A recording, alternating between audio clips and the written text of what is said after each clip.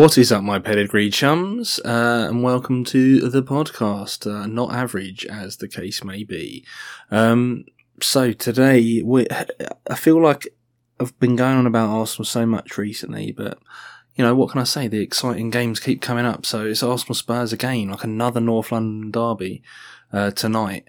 I don't know whether I would go as far as to say this is the big one, because it's the Carabao Cup, which is like the least important of all trophies. We're having a bit of a injury crisis at the moment, so who knows? I'm not convinced it's going to be something that will be getting taken too seriously by Arsenal. Well, you know, that remains to be seen, of course. I hope that we win, but at the same time, I also hope that he looks at the coming fixtures, the injuries, and the importance of the competition, and fields a team with that in mind. And if they manage to win, great. I mean, I watched a bit of AFTV, and read some stuff, and people were going, "Oh yeah, we need to win this game, blah blah blah. We need to put them back in their place." It's like, I understand it's Spurs. I dislike Spurs a lot myself, but I mean, really. Look at the bigger picture. I think getting top four is significantly more important to us than the Carabao Cup.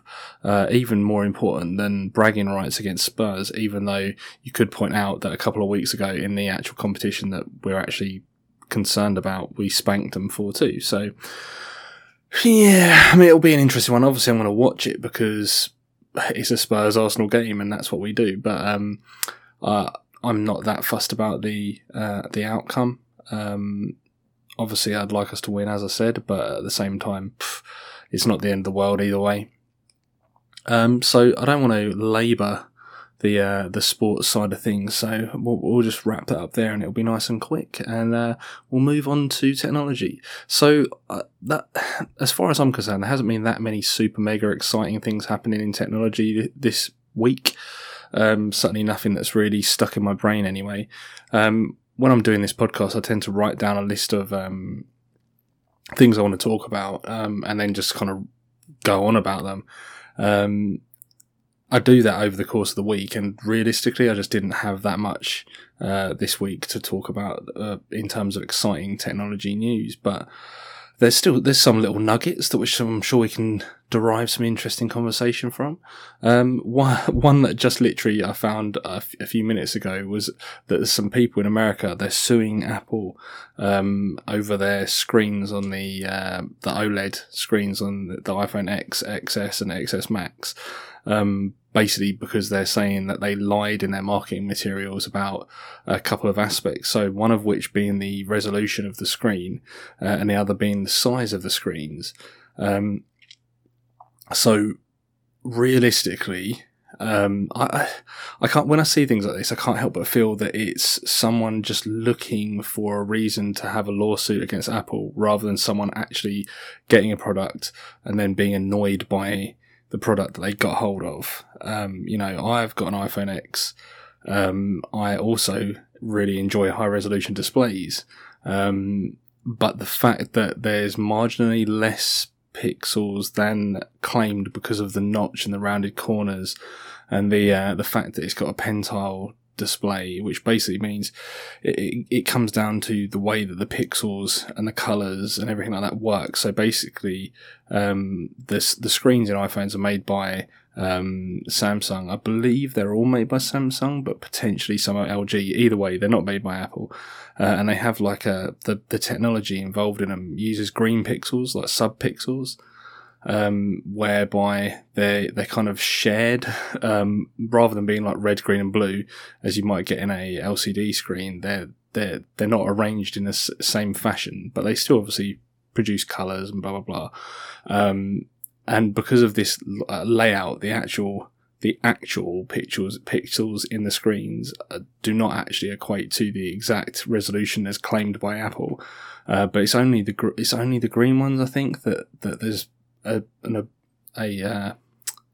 to think of the right word, an anomaly with, just to make things brighter or something along those lines. I'll be honest, I kind of understand how OLED screens work, but when we get into the sub-pixel levels, I can't say that I have a huge depth of knowledge to hand. But the reality is that someone has obviously found this. It's counter to the marketing, and they've decided to have a lawsuit about it.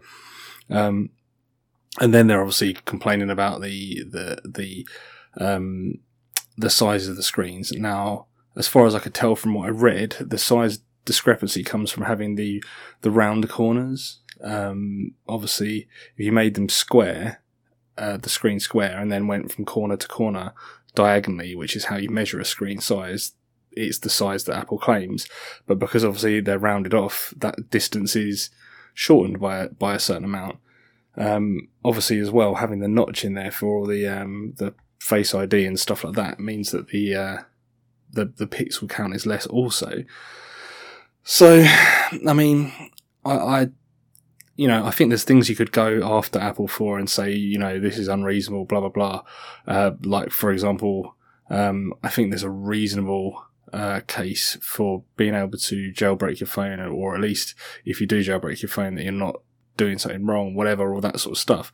But I think that this is kind of, it's technically correct, right? And I often say technically correct is the best kind of correct. But the reality is I don't think anyone got a iPhone, looked at the screen and was like, oh my God, the amount of pixels here is not as advertised. And if they did, then they must be strange people with strange priorities in their life. I wish I had enough time in my life to worry about that, the missing pixels from the corners of my iPhone. And also particularly to care about the sub-pixel arrangement of green pixels or sub-pixels in my phone display. But, at the same time, if you're claiming something and, surely the easiest way out of that is just to refund those people the devices that they bought. Like, okay, we made a claim based on this. It differs to your expectation. You're complaining. Let's just get out of this situation and you can do what you want. Go buy a Samsung with the same technology in their screen. Whatever. I feel like it's just someone trying to stir up trouble and get some money out of Apple, basically. Probably assuming that they'll just pay these people to go away, rather than actually get embroiled in a legal fight. But I kind of feel like maybe that's a thing that Apple's not going to play ball on, because if they did that, then everyone would be trying to find little things like that to take them to court for. I don't know. I'm sure that Apple's legal team is never shy of a bit of work. So anyway, another thing that I saw, I actually shared it on Facebook a couple of days ago, and it seems to have grown some traction since then, is Mark Rober, who's a former NASA engineer, made a YouTube video where he basically talks about the fact that he had some packages stolen off the front porch of his house by Amazon packages or whatever they were, just by passers-by basically, and he had them caught on CCTV and Ring and all that sort of stuff, and basically the cops were like, well, yeah, we can't really do anything much about that. So like any good engineer would do, he decided to take matters into his own hands in a kind of humorous fashion, rather than a sort of what's it called when you take the law into your own, vigilante fashion. So him and a friend created this 3D printed device in which you could put 4 mobile phones, I think it was 4 or 3 mobile phones. It had a little spinny thing in the top that whizzes out really fine glitter, and then it also every 30 seconds presses like a can of fodder gas to release a pretty unpleasant smell. The idea being obviously that someone steals the box, they open it, the phones can see what's going on, stream that information to the cloud or whatever, and also whiz glitter everywhere, so you get to punish these people for stealing your package.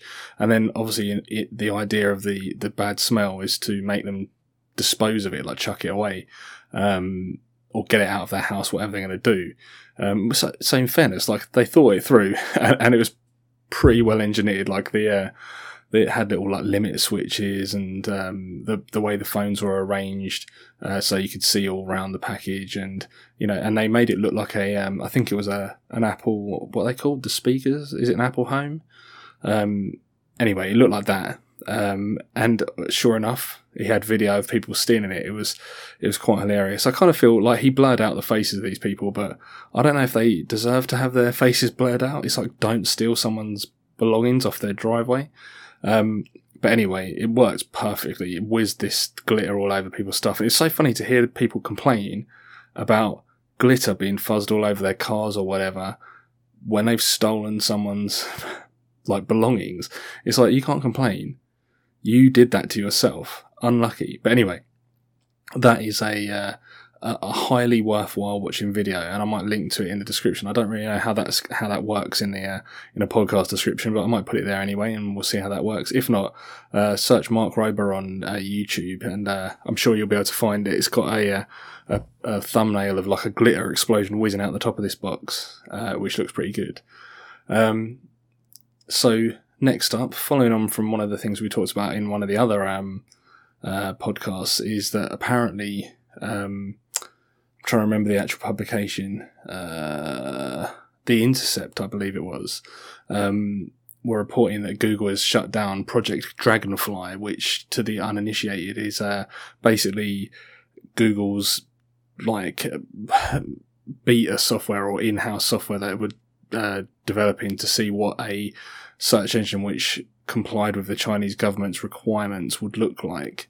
I don't know if you saw the Sundar Pichai getting taken in front of Congress and them asking ridiculous questions, but some of it was around this product, Project Dragonfly, which was to do with China. And it was a bit cringe, but nonetheless, obviously, public opinion and so on and so forth has put the weight upon Google, and they've decided to shut that down allegedly. Which, to be fair, I think Google is making enough money as it is. They probably don't need the negative PR of being seen to be a shill for the Chinese government. I think in the previous podcast I kind of said that I didn't really have an issue with them exploring that avenue. I mean, it's one of those things, isn't it? I can see both sides of the argument. In terms of, you don't want to go back on your principles to appease a government, but at the same time you could potentially provide a service to what is China's population these days, like 1.6 billion people or whatever it is. A large amount of people could benefit from your presence in that market. And obviously you'd make money, which as a business, that's what you're trying to achieve, right? But anyway, I don't think any tears will be shed over that in terms of, like normal people. I'm sure maybe some Google engineers who've spent ages working on it will probably feel slightly different than that, but certainly I think the public at large will probably just be like, yeah, fair enough, that's all good. And I guess finally, I think we're going to be a bit short today because, as I said earlier, there hasn't been a huge amount of exciting things to talk about. But finally, is this whole people suing Fortnite or Epic Games over the dance moves that they've got in there. Now, I don't play Fortnite, so I can't really tell you how critical to the game these dance moves and stuff are, but I've seen the videos of like the little Fortnite characters dancing next to Carlton Banks. I forget what the guy's actual name is. How bad is that? I was only watching him earlier on, talking on the internet about it, but that's probably one of the best known instances, but there's a whole bunch of other people who've got dance moves and signature dance moves that have been put into the game, and these people are talking about suing, or are suing Fortnite or Epic Games, I should say, for using these dance moves, even though, quite hilariously, Carlton, I'm going to have to call him Carlton because I can't remember his actual name. There's a video of him saying that he stole the dance moves off of Courtney Cox I think it's a Bruce Springsteen video. He stole her dance moves and someone else's and kind of mixed it together. So, I I fail to get that excited about it. And I mean, if you can copyright a dance move, like what if someone does that dance move in a nightclub? Is that the same as public broadcast of a song, the copyrighted song? I don't know. I find it a bit strange that you could copyright a movement of your body, or indeed, as it is in a computer game, a simulated movement of your body. I kind of feel like it might have just been a better idea for them to, and maybe they're trying to angle, maybe they're trying to get some leverage to get involved and get some publicity out of it and blah, blah, blah. If I was them, I would probably be looking at going at it from that point of view. Like, can I somehow get involved in this whole thing that's taking off and being big and get some publicity and, get some real work out of this, rather than trying to see someone have some success and suddenly, fair enough, they probably should have asked or even talked to them about it first. I would be surprised if they didn't consult lawyers before they did it. So you got to imagine that they're feeling pretty confident about their legal standing on that issue. But even if they haven't, like I as someone who has often busted out some amazing dance moves, but never to the point where I would describe myself as having a signature dance move, I don't know. I find it quite hard to get excited about or upset about the fact that they've put some dance moves into a computer game. This company is profiting off of stuff that I did. Right. Facebook is profiting off of people's data, it's just one of those things, like, people, if this game had been an absolute failure, no one would have known. So basically, these people who are moaning about Fortnite profiting off of their work, they now want to profit off of Fortnite's work, because realistically, this dance thing is not integral to the game. It's like a nice little Easter egg, as far as I'm aware, that people get. Now, I could be wrong. I don't play Fortnite. I tried to get involved in the whole, even trying to remember the genre of game that they are. Not Capture the Flag.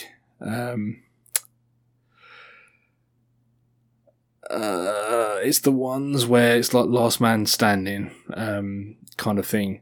I got involved with PUBG, but now every time I try and play PUBG, it needs like a 5 gig download, and I just can't be bothered waiting for it. So I let it download, and then next time I go to play it needs another one, so I never play it. And also, I was playing with my friend who had an Xbox One X, and he could see people before I could see people, so I was at a distinct disadvantage, which didn't exactly make me super excited to just basically keep getting spanked by people with a better Xbox than me. So yeah, I kind of haven't played that very much. But it is what it is. I'm sure that this will get sorted out, and it'll probably involve lawyers getting rich rather than anyone else, because that seems to be what happens. But anyway, we'll have to see what happens with regards to the podcast next week, because it's going to be Christmas.